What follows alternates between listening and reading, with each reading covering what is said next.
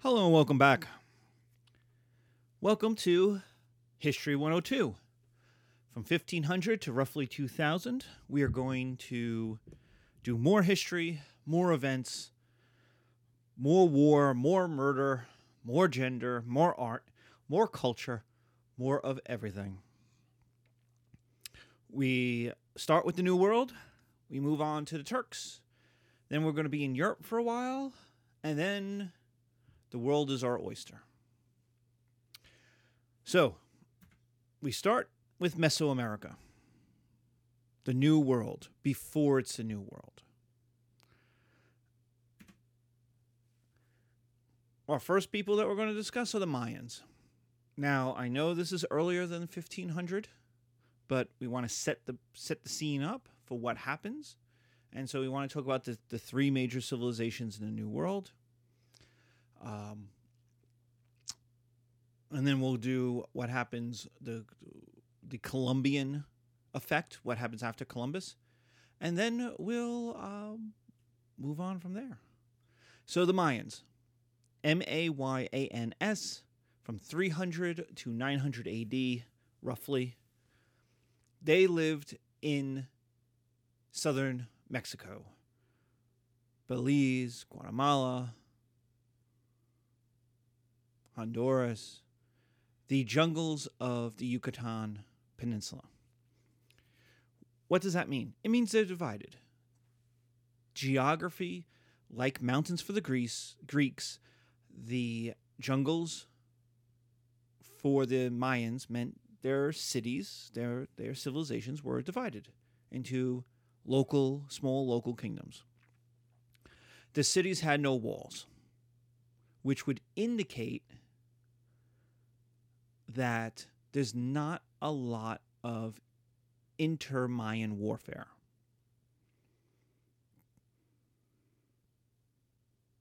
Because we did walls in History 102, it's the first thing you do to keep people out, especially nomads with horses. We'll talk about that in a second. There aren't any nomads with horses in the New World. But you keep enemies out.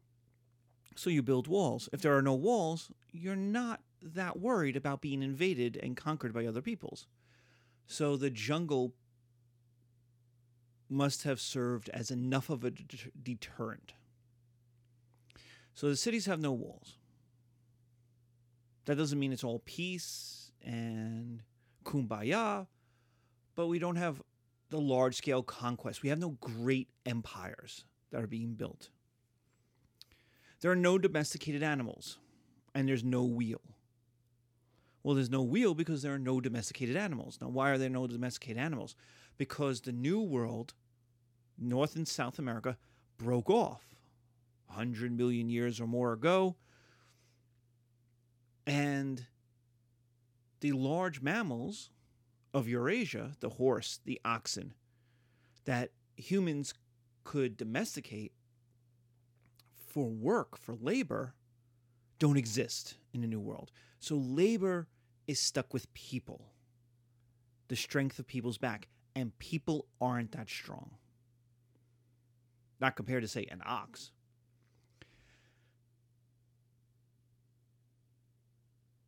There are also no pigs. There's the llama, which makes up for the sheep, I suppose. You can shear it for wool. But for the most part, there's no large domesticated animals no large animals that you could turn into domesticated animals for food, like the pig. And so, what does this mean? It means, one, farms stay small. People can farm about 10 to 15 acres by themselves. That's enough to more or less feed themselves. But that also means you're just getting by. You're not able to own and then use 100 acres, 500 acres, make vast plantations.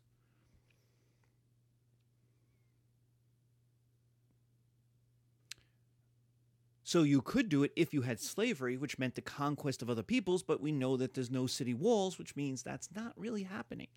And so what no domesticated animals mean is that the individual is at a subsistence level for the most part. There's not a lot of extra food for non-farmers. And there's not a lot of trade because there's not a lot of extra. Thus, our no wheel. Our no wheel is because there's no great oxen or horses to carry the cart that you would need the wheel for. So your trade is either on your back or along rivers. So there's trade. But at the same time, there's no Silk Road. Let's put it that way. There's no great trade highways uniting everything. There's no Babylon in the Mayan world. One giant cosmopolitan city that dominates all the others based on trade. So people lived a local existence, a relatively poor existence, individually anyway, even if the civilization was doing well. The individuals are going to be relatively poor. And they're not, even though there will be roads, they're not overwhelmingly connected to other Mayans, other peoples. So this sounds like bad, but in fact the Mayans are incredibly advanced, even against other people at the same time. They're mathematically advanced. They have 0 when nobody has 0. The Romans don't have it. The Greeks don't have it. The Arabs will eventually get it from India. They have 0 as a placeholder, which means you can now do theoretical math. You could create negatives. You can do algebra. You can do theoretical math with 0. You could do arithmetic with placeholders. You don't have to have letters equal numbers. You could have numbers just be numbers. And all of this was for a religious purpose of astronomy. Much of the way the religion looked at the world looked at the stars. Makes total sense. The stars turn. They turn at a repeatable and observable manner. And so you can calculate them. You can calculate the stars. They'll build pyramids, but unlike the Great Pyramids of Egypt, these are platforms. These pyramids are meant to be walked up, and if you ever go on a cruise or go down to Belize, you can take the tours that will take you up these pyramids, whereas the pyramids in Egypt were never meant to be walked up. So these aren't tombs like the ones in Egypt. They have giant pyramids. They're meant to be platforms. There'll be a giant flat part at the top so that you can get above the crowd and the crowd can see what's going on. Again, this is about religion. To be able to do public religious ceremonies.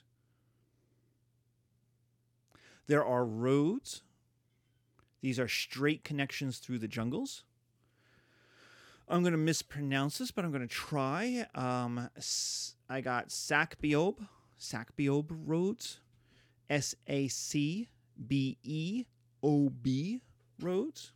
These are straight, and I mean they are straight carved roads through the jungle.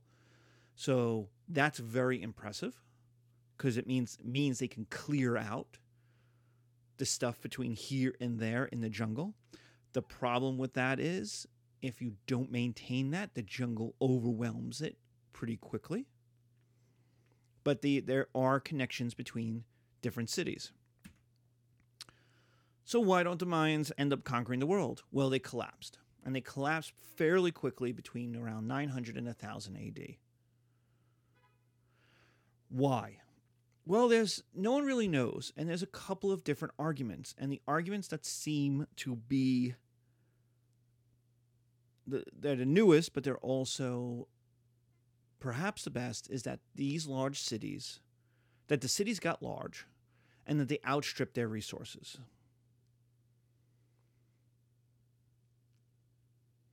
And that outstripping their resources is fine as long as you can import resources from other places and nothing bad happens in the climate. And then something bad happened in the climate. Climate change happened. Was it man-made? Was it because they cut down a lot of the forest and the jungle? Maybe. But whatever happened led to a food collapse. Whether the temperature changed, whether the rain stopped, whether by cutting down the jungle, it denuded the land and made it infertile, there was a food collapse. And whenever there's a food collapse, bad things happen. And so what you ended up with was intra-Mayan war, and then external invasion. People were on the move. So what that tells us is that it's not just the Mayans messed themselves up. Things were going on in Mexico that made people get on the move. Those people on the move crashed into the Mayans looking for food, and this led to urban collapse. In some ways, it's like the Bronze Age collapse 2,000 years earlier in the Middle East. What this war and invasions did was break up these cities. People fled into the jungle. People became smaller and smaller villages. What you ended up with wasn't that the Mayans died out. There's plenty of descendants of the Mayans still there. It's that they ended up in a dark age. And because they lived in the Yucatan Peninsula in the jungle reclaimed whole areas that were left fallow. And so you end up with these lost cities that are still, every once in a while, still found. You know, some kid goes walking off in the jungle and boom, finds a city. These are the mythical 7 cities of gold. That when the Spanish show up and they start hearing about, these cities out in the jungle somewhere, these are the Mayan cities. These are the Mayan lost cities, the 7 cities of gold. So we have an impressive civilization where religion is incredibly important. It's the founding center of the civilization and thus the center of the cities, which meant, for the most part, the city was a place that brought people in for religious ceremonies from the countryside.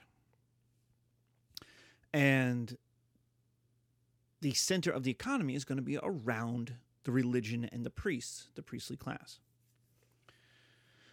So we have this local, urban civilization that's smart, but is very much on the edge of things. And that when things go wrong around 900 AD, it collapses. And what happens is the people become dispersed, much like at the end of the Roman Empire, where all of these cities that had a million or so people suddenly dropped to 5,000 people. And, well, where did all those people go? They didn't just disappear. They went off into the countryside. They became farmers. They became laborers. They tried to provide for themselves. And so the jungle reclaimed much of this area, and the Mayans just kind of fade away from the memory, or the greatness of the Mayans just kind of fade away. All right. That will bring us to the Incas in our next episode. Incas, INCAS, in our next episode. Thank you.